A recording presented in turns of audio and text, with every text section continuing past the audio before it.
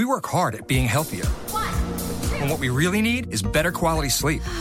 The new Sleep Number 360 smart bed intelligently senses your movements and automatically adjusts your comfort and support on both sides. This is not a bed. It's proven quality sleep. It's the biggest sale of the year where all beds are on sale. Save 50% on the new Sleep Number 360 limited edition smart bed, plus special financing only for a limited time. To find your local Sleep Number store, go to sleepnumber.com. Special financing subject to credit approval. Minimum monthly payments required. See store for details.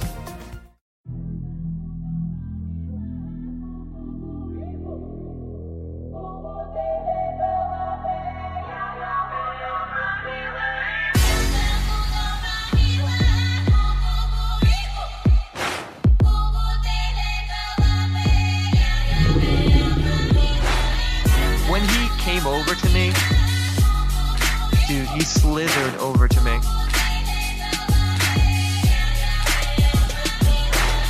And this giant comes out of the cave and they're all frozen. And he starts running and firing at this giant. Well, the giant moves. He's got a spear in one hand and he's running really fast and spears Dan and holds him up like this. Somebody yells, shoot him in the face, shoot him in the face. They basically decapitate him. Got closer. When he got about 15 yards away from me, I raised that 12 gauge and I blowed his head off. And I feel something pulling at my leg. And I look over and there are two small gray entities pulling at me. And they're literally, I'm getting pulled off the bed. I saw 3 long bony fingers with like claws on the end reach up underneath the door, curl up to grab it, and then disappear. It's almost like they're unzippering our reality. They stick their heads through and they look around, and if it looks like the coast is clear, they step through the rest of the direction. If you take the head, you get the whole package. If you don't take the head off, then what happens is they disappear. This was all circulating around the base that a giant had been killed, but no one was supposed to talk about it. But then I look over to my left, on the far side of the room, and there's Jack. And he's got blood on his face. He looks at me, and he just says one word. Oops. I've been killing ETs longer than most people have careers. I reached my hand into this bush and I touched air. Couldn't breathe and I couldn't move because I know I'm seeing a monster.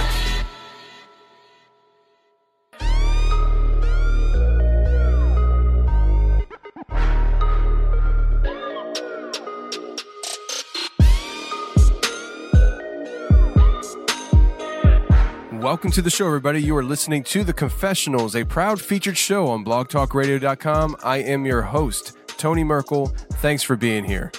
If you have an encounter or a story you'd like to share on the show, go ahead and shoot me an email.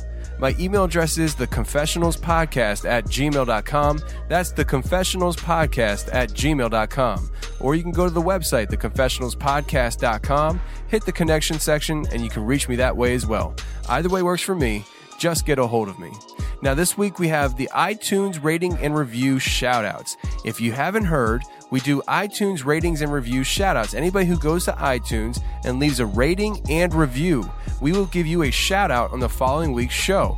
And if you can't give an iTunes rating and review because you don't have iTunes, the next best thing you can do to help the show is to share it around social media. And I would greatly appreciate that. But for this week's iTunes rating and review shoutouts is Ian M. Graham 32, Irish Shame 78, Salty Chicken 07, Bonnie and Bella, Lady Timberwolf, Luke Agar, D. Dodd, Sandy Sucks, Break the Routine Podcast. I see what you guys did there, fellas. Nice move. Nice move. Architith, Jilliamum, and Carrie Herner.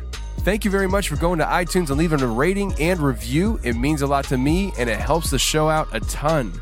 Now, moving on to Patreon shoutouts. If you haven't heard, we just got done doing the Patreon monthly show with Zach King from episode 61, the ex-Satanic High Wizard, and our special guest was Wes Germer from Sasquatch Chronicles. If you want to hear that show, it will be archived, but you have to become a patron, just like all these people did this past week.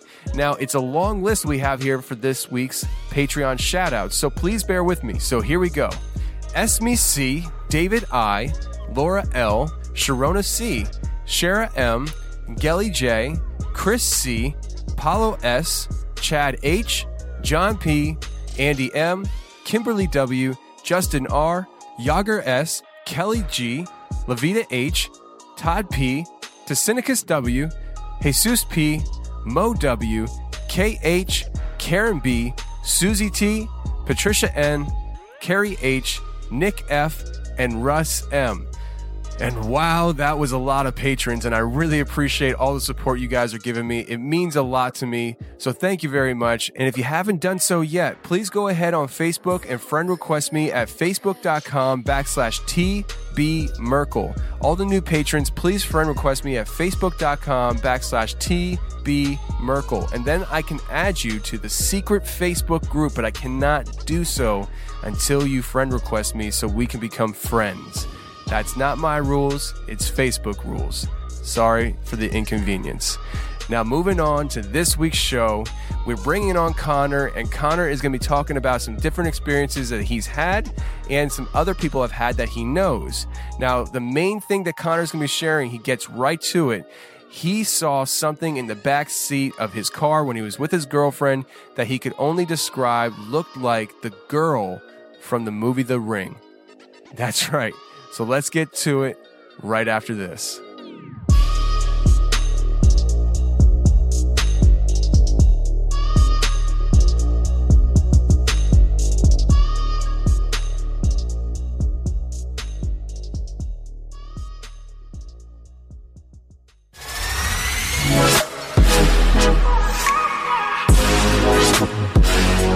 Okay, tonight I have a good guest coming on. We have Connor, and Connor is in California. How you doing, Connor?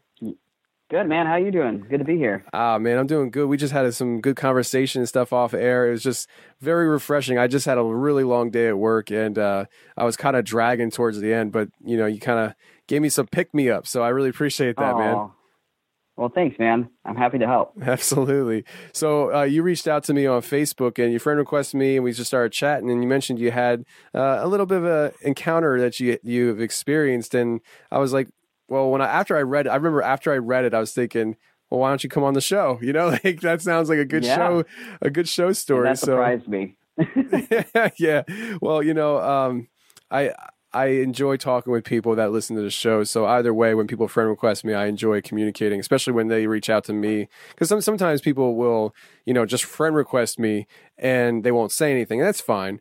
But when like you did, you reached out and you said, hey, kind of thing, like that was cool because that opens the door for me to just kind of reach out and say hello. So I appreciate that. Yeah, totally. So yeah, of course. You said to me during the email that you sent me on Facebook that you had an experience when you were, I think, in high school in a car, right? Yeah. Mm-hmm. I was in high school. I was with, she was my girlfriend at the time. She's my ex-girlfriend now. And we were driving. I can't remember what we were driving from. I think we were just hanging out with our friends. It was on a Friday night. I remember that. We were driving back to her house, and we kind of pulled up in her driveway. And we were just in a car. It was a little BMW. It was like a 1984, 1985, something like that, old school. And so I remember getting this overwhelming feeling, this overwhelming sense of just something else is here. And to kind of give a little bit of a backstory of myself, if that's okay. So I grew up as a Christian, and I still am a Christian. I'm actually a youth pastor right now, but I grew up as a pastor's kid, and one thing I always grew up believing is that I think that when we become Christians, that God gives us these things that we call spiritual gifts. And one of the spiritual gifts that God has given me is something that we call distinguishing spirits. And so basically for me, what I experience with this spiritual gift is that I almost have like an extra sense of like when there's maybe like an evil spirit kind of lurking around, or if there's, I can just kind of sense that something bad's going to happen, or there's this evil spirit here, or those things get really heightened for me. Whereas for most people, they might just brush it off and not think anything of it. But I can kind of sense these things as they're around. And so that's kind of what happened. So we were in our car. I was driving. She was in the passenger seat. And I remember clearly like getting this overwhelming feeling. She was talking to me, and it's that kind of moment where somebody's talking to you, but your ears are ringing a little bit, you know what I'm saying? And you kind of tune out who the person that's talking to you. So sadly, unfortunately, I was tuning her out, not intentionally, but my ears just started ringing, and I just wasn't fully present with her. And I had this weird like feeling, this weird sense of like, there's something else in the car, almost like we were being watched. And so I decided to look in the rear view mirror because I was too afraid to look in the back seat myself. But I looked in the rear view mirror, and that's when I saw it. And it was this really creepy looking figure in the back. I don't know how else to describe it. It had really long, dark, like black hair, basically. It didn't have any very distinctive like facial features. You could see there was like an area where eyes would be. You could see there was a nose, but it didn't really have like a mouth or lips or anything like that. It just had like really long, greasy, gross black hair. It looked like a girl, like a teenage girl almost. And she was kind of wearing like this like really raggedy sackcloth almost like over her body. And it kind of looked like, and I hadn't watched The Ring before, but it kind of looked like the girl from The Ring almost, very similar to that. But I looked in the rearview mirror and I saw that, and my eyes just like went as wide as they'd ever been. And my ex-girlfriend at the time noticed that. She's like, "Are you okay?" She put her hand on my arm. She's like, "Are you okay? Something doesn't seem right." I'm like, "We have to get out of the car right now." And she had known about, some of the stuff that I had told her. I'd had some experiences before. So I had told her about that side of me. And so she knew instantly. She was like, "Okay, let's get out of here right now." So we get out of the car and we lock the doors and everything. And I look back and I can still see the figure. And so I just put my hands on her shoulders and we just start praying. And we just start praying and we say, "In the name of Jesus, any evil spirits just leave right now." And we kept praying and praying and praying. And eventually the spirit left. But we like looked at each other and she had seen it.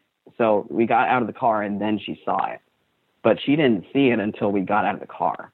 I said, don't look. And she looked and she saw it. And so we like kind of had this like agreement through, like, we looked at each other afterwards and we just kind of had this like unspoken agreement that like, hey, let's not talk about this to anybody else. Because both of our families and our parents were very conservative, and they were very like, "Oh, that probably didn't happen," or "Were you guys on drugs?" or like, "What were you drinking that night?" And, so we were like, let's keep it between us, and let's just not talk about it. And so we kind of had that unspoken agreement, and we haven't really talked about it since. But yeah, I mean, man, growing up as a Christian too, seeing something like that, like, it really changed me and changed a lot about how I think about, I guess, like spirituality and what's out there and the possibilities. And it just opened a whole new thing for me that probably would not have been opened if I hadn't had that experience. So yeah, absolutely. I would say this. Why do you think that happened that night? I mean, when you look back at it and stuff, I mean, like what you just described, it doesn't sound like, you were seeking anything, but you said you do have that spiritual gift. So why do you think that happened that night? Do you think there was a purpose behind it? Have you ever thought about that? Like, why me? I haven't personally thought about that. I always thought it's just something really weird that happened to me that I don't like sharing. But I guess, I mean, especially in high school, like I wasn't necessarily a good kid. I was a rule breaker. I was a rebel. I didn't follow the norm and stuff like that. And so I was kind of in I wasn't in a very good place, I think, in my life. You know, I would go to parties and say I believe one thing and then, you know, do another thing, and, you know, shocker, a Christian's being hypocritical, but I would say I believe one thing and then go out and party the next weekend and drink and do bad stuff with my buddies, and so I wasn't really in like a good place in life. So I think I don't know. I mean, maybe I don't know. Maybe it was just a moment where I needed to be scared, or maybe it was a moment where it was kind of maybe a wake up call to me of like, you know, I don't know. I really don't. I haven't thought about that very much. So, okay. Yeah, that's a really good question. Well, what were some of your, I guess, thoughts before this happened? Was this something that before this happened to you was always something in your head that was a possibility, or was it something? I guess my reasoning in saying that is, you know, I know, because, you know, obviously I've talked about it before, I grew up in the church, and for me personally, nobody's ever come to me and said, hey, you shouldn't, you know, be interested in ghosts, or you know, ghosts aren't real. Nobody's ever really said that, as far as I can remember. But I always just had this vibe growing up in church that you just don't talk about those things. Not that they're not real, but we just don't talk about it, and they certainly can't happen to us because, well, we're Christians.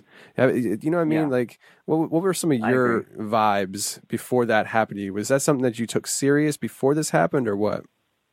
I don't think I took it seriously at all. I was kind of weird in that way, as far as like my Christian circle of friends, where I was always a believer of like, you know, hey guys, these things are real. Like, you know, demons are real, and who knows if ghosts are real. Like, I was always that guy who challenged everything of, we can't say that these things aren't real.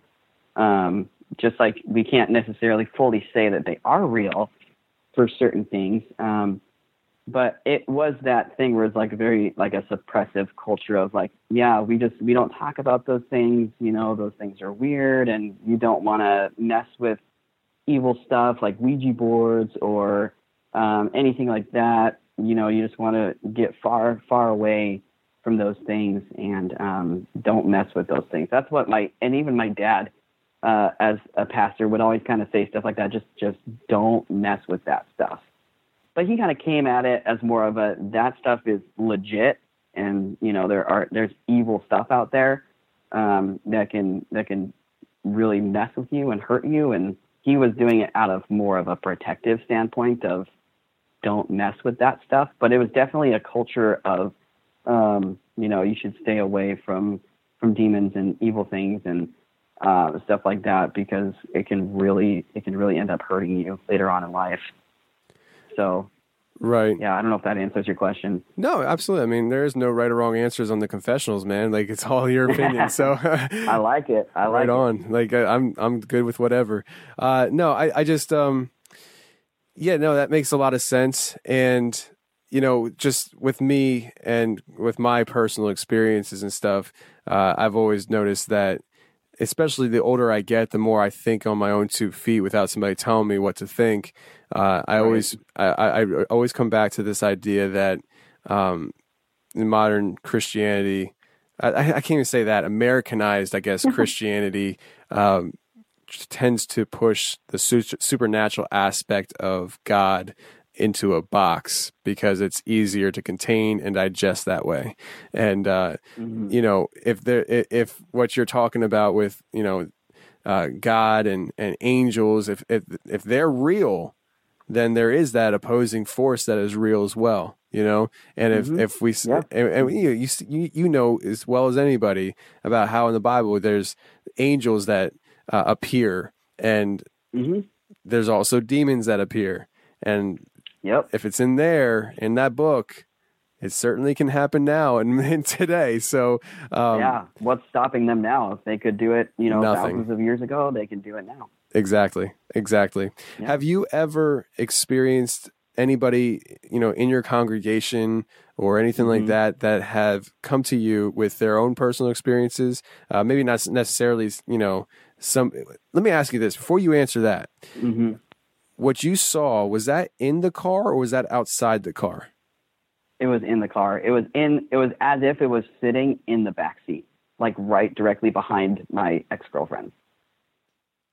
That's creepy.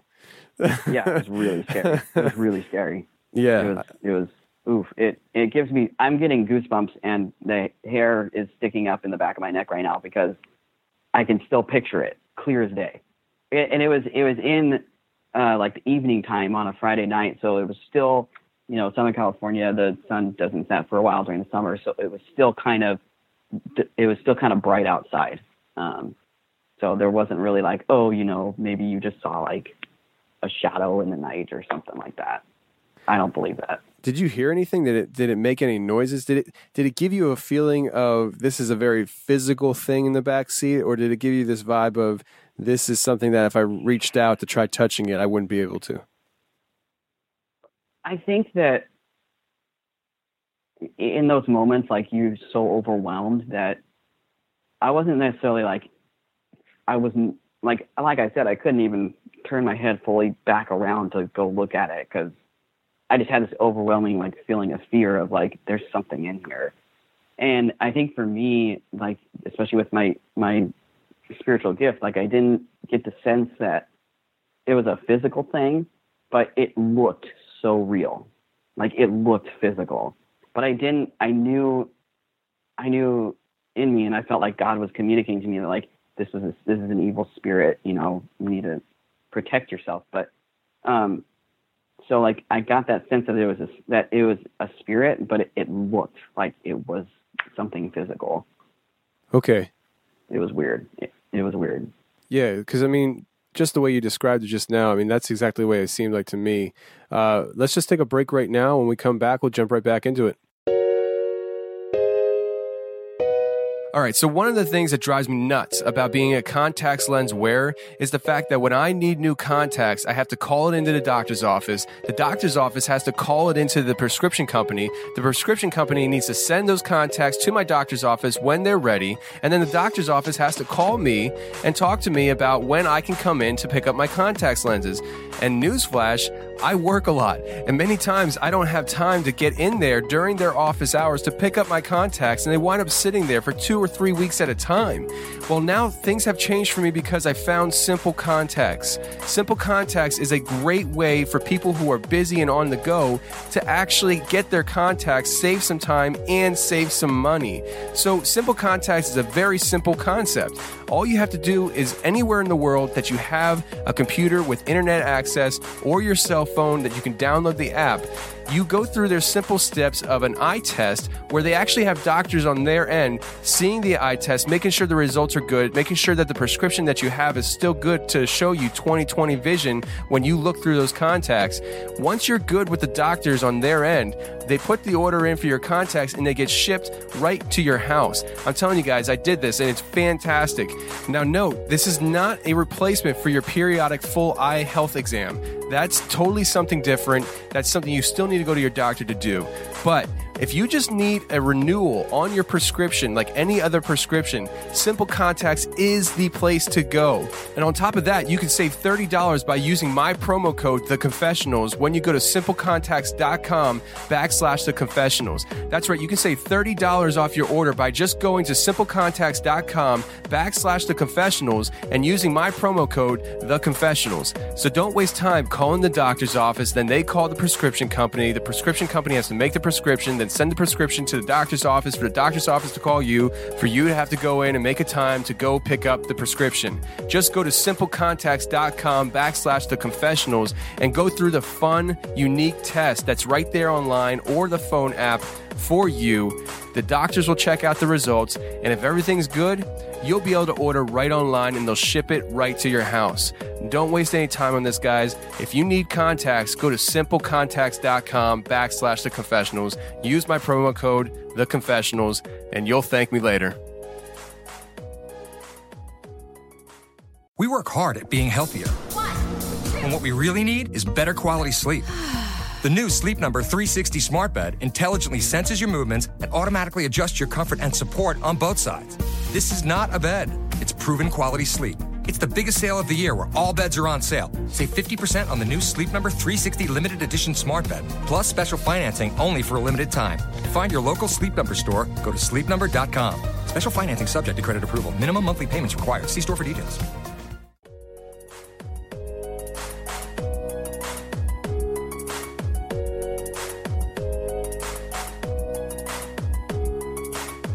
Hello, this is Forrest and Scott from Astonishing Legends, and when we're not hunting down ghosts, cryptids, and mysteries, we're listening to The Confessionals with Tony Merkel.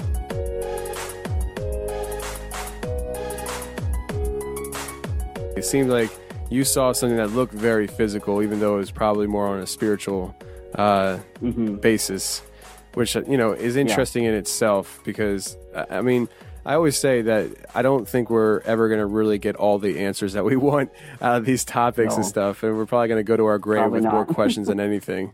So, yeah, I would agree with that. Yeah. So, have you ever experienced anything with people coming to you saying that they've encountered anything, whether it's demonic things or, angelic or anything like that?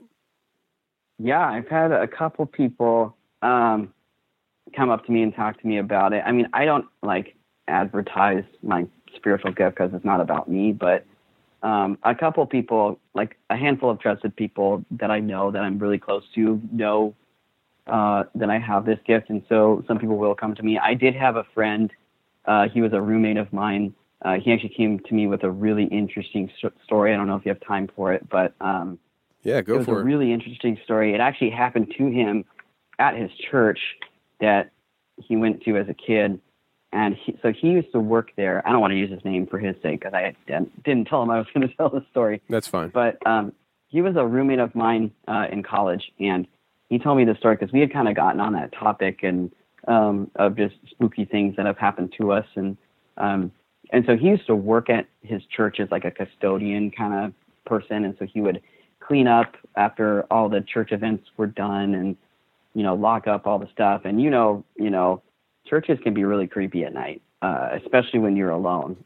Yes. And so I don't know if you've ever been at a church at night when it's near like closing time or anything, but it gets pretty weird pretty quick. And so he was at this church, and it was a double story section of the church where there were like a bunch of classrooms for the little kids. And so he was on the bottom level, getting all the rooms ready and locking all the doors and cleaning everything up. And he had a friend who was a coworker who was on the top level of that same building, and he was doing the same thing, but for the top level. And his church had kind of been notorious for having really weird hauntings, I guess, so to speak, or just really weird spiritual encounters. And so they were like, this area specifically was notorious for really strange happenings. And so his friend was cleaning all the stuff on the upstairs, and my friend was cleaning all the stuff on the downstairs. And all of a sudden, my friend hears this really loud slam, just a door, like it sounds like a door just like forcefully being slammed. So he's like, okay, it's just my buddy like playing tricks on me or pulling my leg. He doesn't think twice of it. And then he goes about his business again. He hears the same thing again, slams twice. So he's like, okay, ha, ha, ha, I get it. And he kind of shouts at his friend. He's like, hey, I get it. Really funny. Like, you can stop now. And he doesn't hear anything, but he's like, okay, just brushes it off and tries to go back to his work. It happens a third time. So that's where he's like, okay, what the crap is going on? He runs up to the second story. And so what they would do is they would lock each door after they were done cleaning the room, turn off each light, lock each door. He noticed that one of the doors was locked, but there was a light that was shining through the bottom of the door. And so he was jiggling the thing, and he was calling his friend's name. We'll just say his name is Patrick, whatever. He's like, Patrick, are you okay? And you just hear gasping, like, just gasping, as if he's like gasping for air or being choked or something. So he's jiggling this handle with all his might, trying to open the door. And it seemed like the door was locked. And so he couldn't get it open. And so he's just like, okay, I got to bust through the door. So he tries to bust through the door with his shoulder, won't give. He tries to bust through the door with his leg, won't give. Finally, he uses all of his might and busts through the door and kicks it open. And his friend is on his knees, and he is like gasping for air. And so he like is like, oh my gosh, are you okay, Patrick? Are you okay? And he like lifts his friend up, grabs his shoulders, like tries to get him on his feet. and his eyes are just wide, like crazy wide, and he had hand marks on his neck. And he measured it, and this dude had pretty small hands. So he measured it with his hands, and there was no way that those hand marks could have been his, because his hands were way too small to fit like the actual hand marks that were on his neck. And they were the only two people in the building. Wow. And he said that his friend Patrick was like, something choked me, and I couldn't see it. And something was choking me. And he quit like that night. He was like, I got to go. I'm quitting. And he quit like that night and left and never came back to the church. And so to follow up on that story, my friend tells his pastor, because he's like, dude, I don't know if I want to work here anymore. Like, this is freaking me out. So he tells his pastor.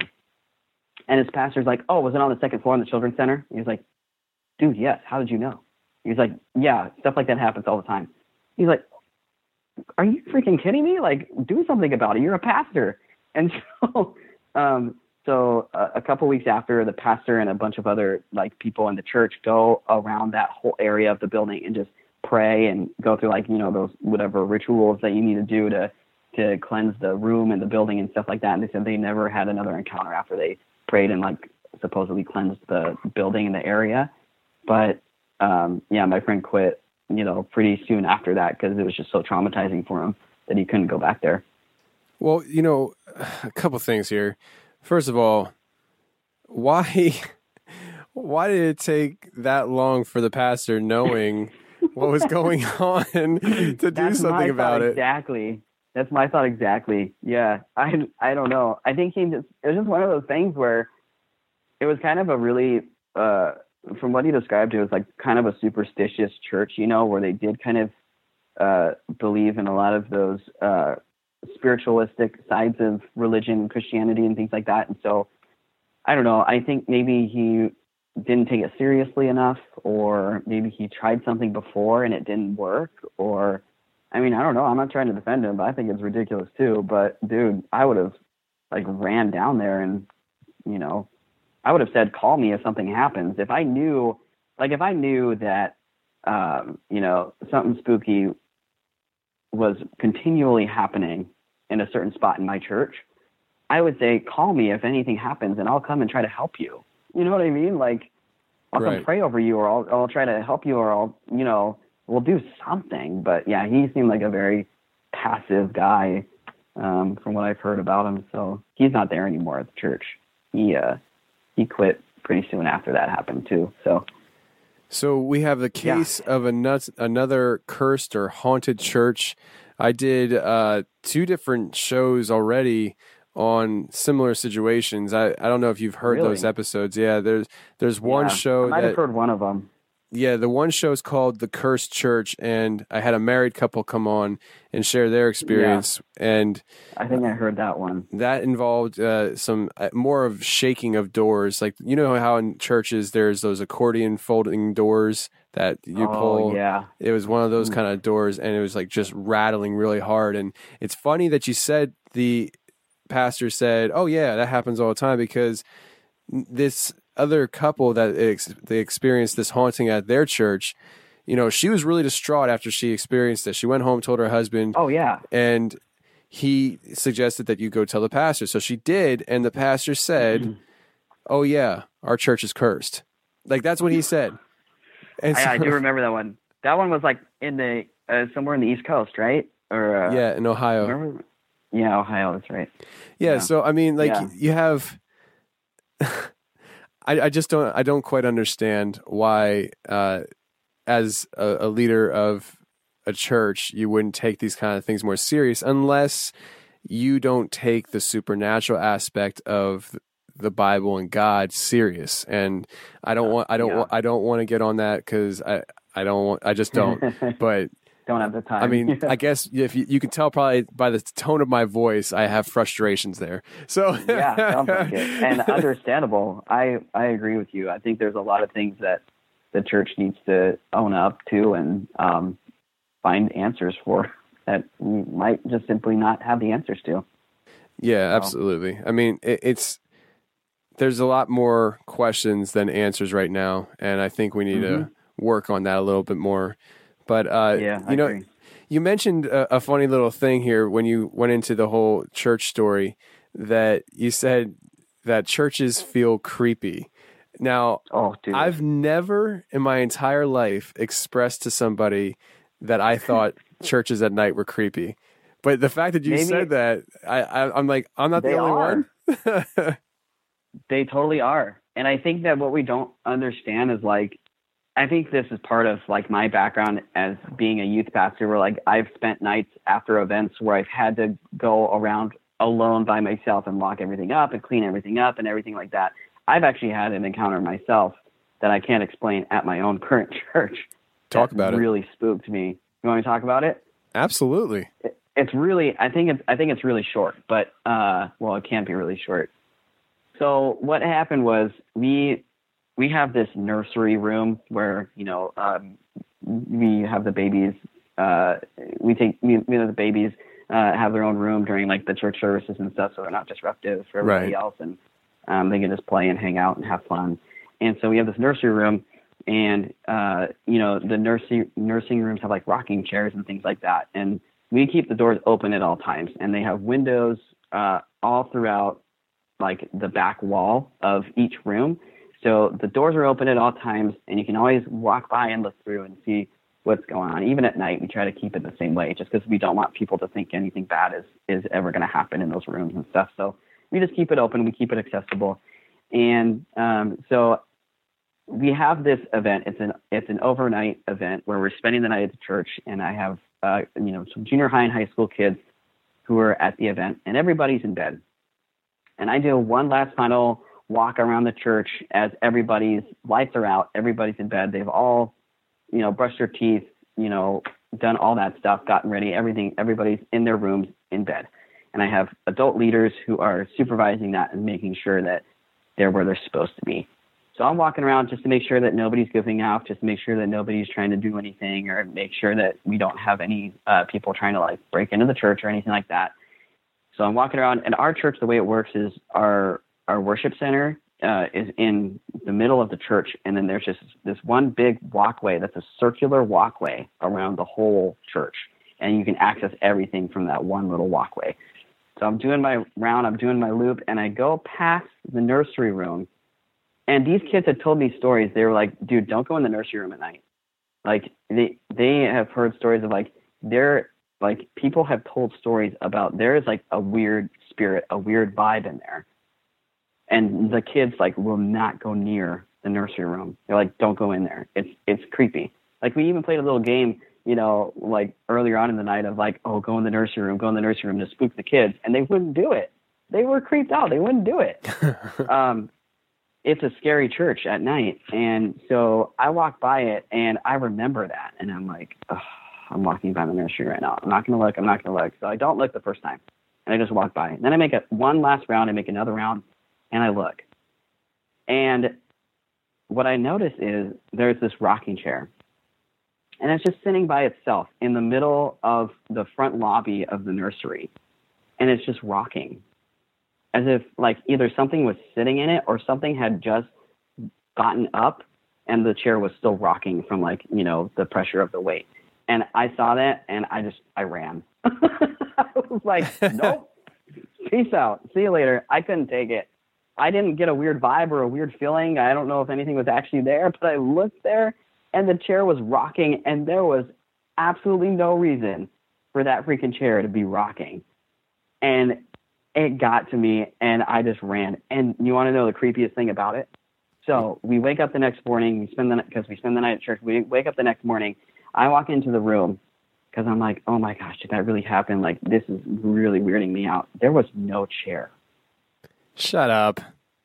No, I Are you serious? I freaking kid you not. There was no chair. And I walk in, I check so the way it works is, like, there's, like, a little lobby where you check the kids in, and then we have, like, 3 or 4 separate rooms to split up the kids based on their age and stuff like that. And I walk through the 3 separate classrooms. All the rocking chairs are in the classrooms. There was no rocking chair in the lobby. But when I walked by it that night, there was a rocking chair in the lobby, and it was rocking. Dude. I almost pooped myself. It was freaky. And here I am. I hadn't had an experience like that basically since that encounter that I had in high school. So I had almost forgotten about that side of it again. Like I had almost forgotten about that side of spirituality and stuff like that. It was, that happened about a year and a half ago, I would say. I'm still at the same church, but I don't walk by the nursery. Oh, yeah, it was bad. No, I can imagine. That's creepy, especially when you add the element of it not being there the next day. Let's take a break right now. When we come back, we'll bring the show in for a landing. We'll be right back, everybody. Let me ask you a question. Are you busy? Because you know I'm busy. I work 60 plus hours a week driving a truck. I have a brand new baby at home. And on top of that, I spend a ton of time on this podcast. So I'm a busy guy. And when I'm a busy guy, it's hard for me to focus in on eating healthy. But HelloFresh comes in and changes that narrative directly. HelloFresh is a meal kit delivery service that shops, plans, and delivers step-by-step recipes and pre-measured ingredients so you can just cook, eat, and enjoy. With HelloFresh, you can make family dinners fuss-free with HelloFresh's Picky Eater, kid-tested, and approved family plan recipes. I'm telling you guys, HelloFresh's selection is off the charts. Now rediscover your excitement of cooking by feeling confident when cooking HelloFresh with simple recipes outlined on pictured step-by-step instruction cards. It really doesn't get much easier than that. And why is it so simple? Because HelloFresh believes cooking should be simple and convenient, not a chore. So all the ingredients come pre-measured in handy labeled meal kits so you know which ingredient goes with which recipe. You won't spend all night in the kitchen because recipes only take 30 minutes to make. It's really that simple. So bottom line, spend less time meal planning and grocery shopping each week and get that time back to do more of what you love. So for $30 off for your first week of HelloFresh, visit HelloFresh.com and enter promo code TheConfessionals30. That's HelloFresh.com. Enter promo code TheConfessionals30 for $30 off your first week of HelloFresh orders. Now go to their website and check them out today.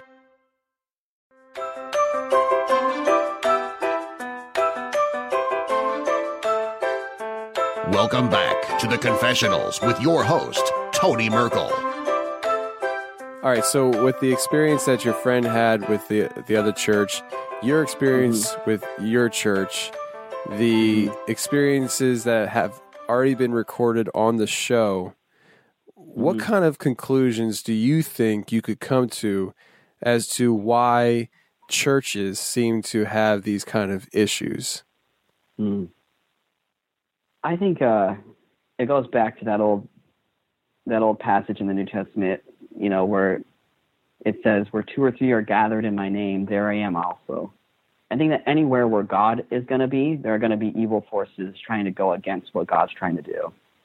And even at churches, we think of churches as, it's such a holy place, it's such a sacred place, which is, kind of true and kind of not. It's just a building. It's 4 walls. What's to stop evil spirits from manipulating those places? What's to stop evil spirits from doing things to Christians? I firmly believe the only thing that spirits can't do to people who actually truly believe in Jesus is, I don't think that we can be possessed. And I might get backlash for that, but I personally don't believe that we could be possessed by evil spirits because we are, quote unquote, possessed by the Holy Spirit. We already have the Holy Spirit protecting us and protecting our spirit. So I don't think that we can be possessed by an evil spirit, but I could be wrong. That's just my theory. I could be wrong. I tend to agree with you on that line of thinking. If you have the Holy Spirit inside of you, he's taking up house and there isn't any room for anything else. I do believe that Christians can be oppressed by demonic entities, 100%. And things like that. Absolutely. But possession is hard for me to comprehend. Now, I have talked to Christians who, study these types of things and all that, who have said absolutely a Christian can be possessed by a demon. I personally do not comprehend that. I don't want to say I can't see it or understand it. I understand where they're coming from, but I just, for me, it's just not something that I can totally comprehend at this point, at least. And maybe one day, my mind will be changed and stuff like that. Hopefully not by firsthand experience, but let's hope not. No, seriously, that'd be rough. That would be, but no, I tend to agree with you. And, I just wrote down on my notepad here, battleground church. That's kind of what it is. It's like a battleground. Totally. So, I mean, you have absolutely a bunch of people coming together to worship God. And because you're doing that, there is a supernatural, spiritual warfare going on right there. And so it's a battleground. Absolutely. Absolutely. Now, the thing I will say about that too, to add on, if you don't mind, is I think that the Holy Spirit will be with us, as we worship God, and the Holy Spirit, I believe, is always with us once you decide to believe in Jesus Christ. And I don't want to preach right now. I'm not trying to do that. But so even with that, the Holy Spirit's with us, but the one that the demons fear is Jesus, right? I think that the name of Jesus has power. And I experienced that in my first story, my first encounter with a demon or evil spirit. I don't know exactly what it was. I know it was flat out evil, 100% evil. There was nothing good about that spirit in the car. But when I started praying and when I started saying the name of Jesus Christ, that's when it started losing its power. That's when I gained more courage and I stopped fearing it and started remembering, oh yeah, by the way, I got God on my side, I'll be good. And I think that the enemy knows that not everybody has strong faith and not everybody has a strong belief in God. So when we do gather to worship, whenever your churches do gather to worship, the enemy, what do predators do? They prey on the weak, right? And I think that spiritually speaking, I think that the demons and the devil do the same thing. I think they prey on the weak.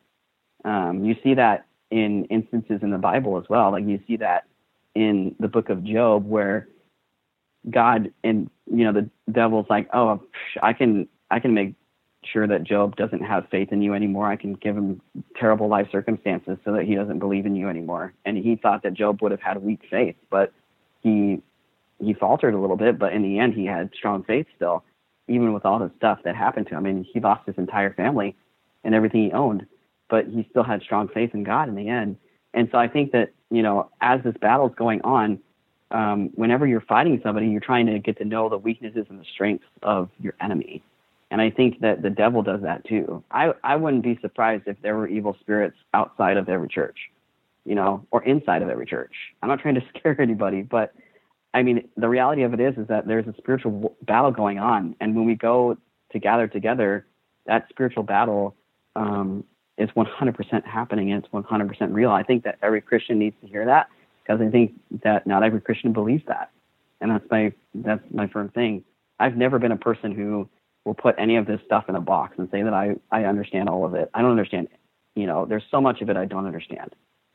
I'm a young guy. I'm still in my 20s. There's so much of it I'm still learning.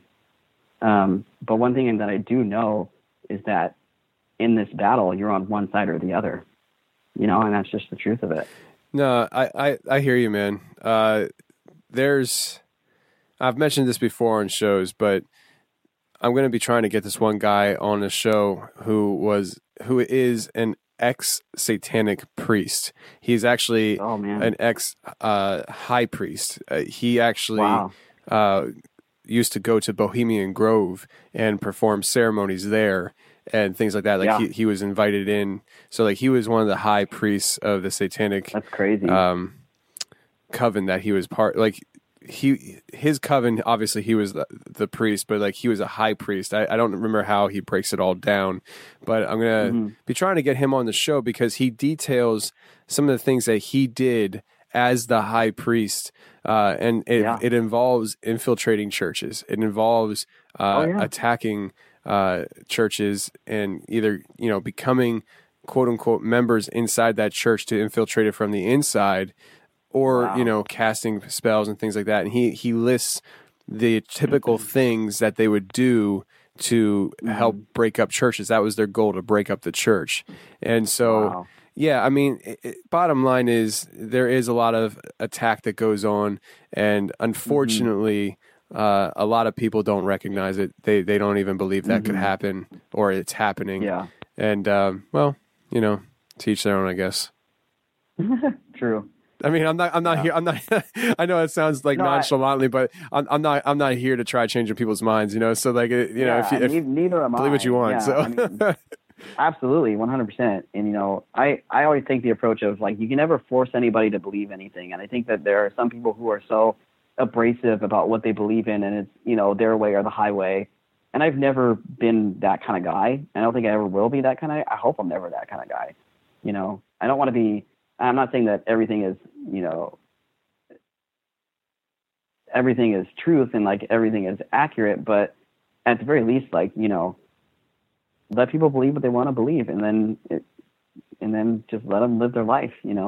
That's kind of who I am. So I don't know.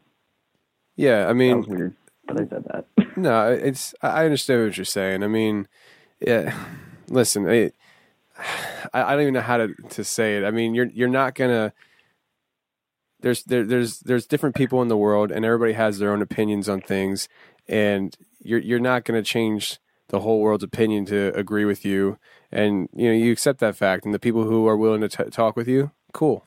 If not, that's fine too. It's Absolutely. as simple as that. So I totally dig it. So all right, man. Listen, you mentioned to me earlier something, and I made a note, and I titled it "Miracle Baby." What happened when you were a baby? It's a good title. Yeah, well, I was born with something that's called failure to thrive. I don't know if you're familiar with that. It's a symptom that people get when they're first born, where basically, and I don't know all the medical history of it. I'm not a doctor by any means, but basically what was happening is like my body wasn't growing. Like I wasn't taking in nutrients. I wasn't functioning properly as like a normal baby. And so, my mom would try to feed me, and even the nurses would like try to feed me and stuff like that. And I wasn't having it. I wasn't growing. I was staying the same weight and all that stuff.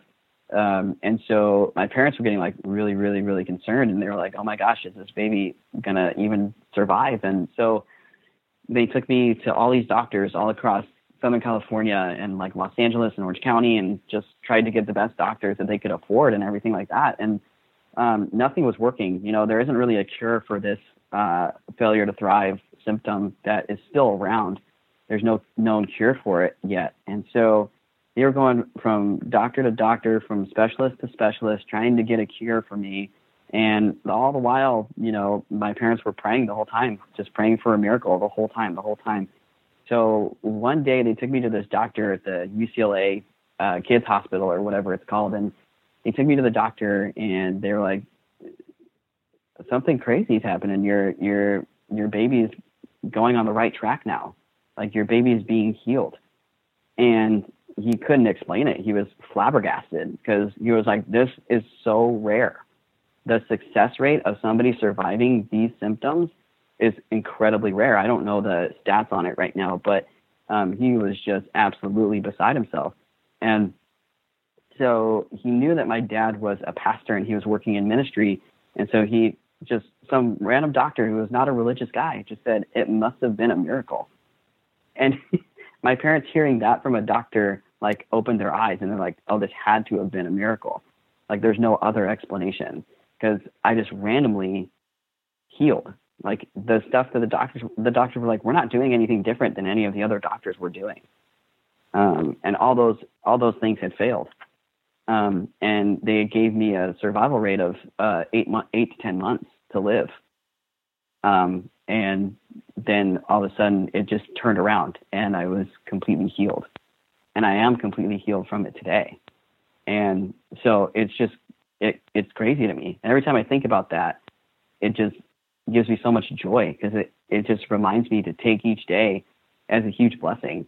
I take each day as a gift, because it really is. Even if your life sucks, like your life could suck and just be the worst. You could be in the worst circumstances, but you're still alive. And whenever I was going through a tough time in life, I just remember back on that of like, I shouldn't even be experiencing this right now. If the world had its way, I would be dead. But the world didn't have its way, and God reached out and he healed me. And there's no other way to explain it. And it's crazy. Yeah, man, that is crazy. You hear stories like that, and it kind of drops you back a little bit, and you're like, whoa, because, I mean, what does it take for a body to self-heal itself? You know what I mean? Like, doctors couldn't explain that either if that was an option.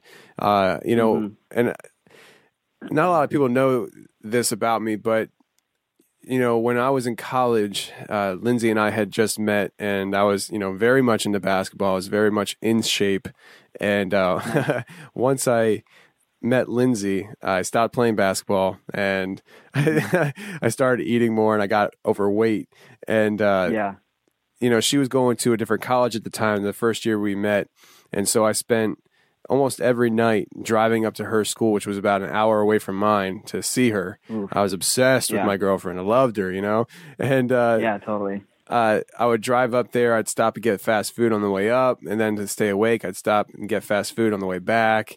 And I became a real binge eater. And I put on about 80 pounds in 8 months. And wow. I got fat. Let's just put it out that way. I became a big boy. Talk about sex appeal, Talk about that sex appeal. Yeah, ladies love it, man. Hey, my new girlfriend, how you like me now? But so I got sick though, and I got something called pericarditis, and it's basically the tissue on the bottom of your heart swells. And can be caused from rapid weight gain. You can die from it. And the tissue on the bottom of my heart was swollen about 1/4 of an inch off my heart. And it happened so suddenly. The one morning I'm laying in bed, I wake up and I can't move without it feeling like somebody's taking a knife and just stabbing me in the heart. And I literally couldn't breathe, couldn't move anything on my upper body without that kind of pain, because everything kind of takes the muscles in your chest to move. And I called my mom because I was scared I was having a heart attack. I was like, I don't know what's going on here, but there's something wrong. And I called my mom, and she had me stay on the phone with her while I made my way to the nurse's office, which was like halfway across campus. And it took me like 2 hours to walk to the nurse's office because it just hurt so bad. My gosh. And, I sit down there, the nurse says I need to go to the doctor. I make my way to my car. I drive to the doctor's office, and I get diagnosed. And, then I had to go to see a heart specialist. I think it was a couple of days later. And, obviously once I get diagnosed with what I had and everything, I was deathly scared. I think I was like 20 years old, 19, 20 years old, maybe 18. I don't remember. Wow, that's young. And I was scared, and I'm crying, and I'm praying, and everybody's praying for me, and by the time I went to the heart specialist was pretty ticked off because, the doctor that sent me to the heart specialist wasted his time because there was nothing wrong with me. And he said to me, do you feel any pain? And I said, no, actually, since I woke up this morning, I've been feeling pretty good. And he's like, well, there's nothing wrong with you. And he was like, kind of like, my gosh, like nasty about it. I was like, well, sorry, dude. Like, a little salty about it. Yeah. I'm like, isn't that a good thing? Yeah, seriously, right? Am I supposed to be sitting here saying sorry that I'm not sick? I don't know. Oh my gosh. That's hilarious. Yeah, I kind of experienced something similar to that. And for me, I guess I can say, it was a miracle, or I was healed. But I would say at least you were healed. It sounds like it was a miracle. Yeah. I mean, don't downplay it. Yeah, no, I guess in my head, I don't know if you got the chance to listen to this week's episode yet, but I played some audio that I recorded from my grandfather, who on his deathbed was sharing some things that he experienced as a life in ministry, where he was able to pray for people, and he didn't share this on the audio, but at one point he had told me that and my dad was actually in the audience when this happened. My dad has confirmed this to me, that my grandfather, they were doing this healing service, and people would come up and you'd pray for him, and my grandfather actually prayed for somebody on stage that had one leg shorter than the other, and their leg literally grew on stage to be the same length. And so, like, when I think of miraculous healings, I want to know that, you know, like, there's no doubt. Actual evidence. Yeah, like I want my hand to get chopped off and to grow back. Like, that's like, I want that kind of, you know, like, I don't want any doubt in my mind. Like, I'm not, I just want that, you know, but hey, it is what it is. Yeah. Hey, I don't know about you, but it'd be a miracle to me if the Patriots lost the Super Bowl, man. I'm so man. Over the Patriots being in the Super Bowl every year. Yeah. Yes, sir. Pissed off a lot of people, but that's okay. I'm a 49ers fan, so nobody likes me. Oh, I'm outside of Philly, so everybody knows what I'm cheering for. Boom. Yeah, Nick Foles, man. He did a pretty good job in the postseason. Yeah. Not bad. Yeah. Not bad. Well, man, listen, I really appreciate you coming on and sharing these stories and stuff, man. And, you know, hey, you're a pastor, so the chances of you encountering more stuff is pretty likely. So feel free to get a hold of me. Yeah. Absolutely, dude. Hey, thank you so much for having me, and it was awesome talking to you, Tony. Appreciate it. Right on, man. I'll talk to you later. All right, have a good one.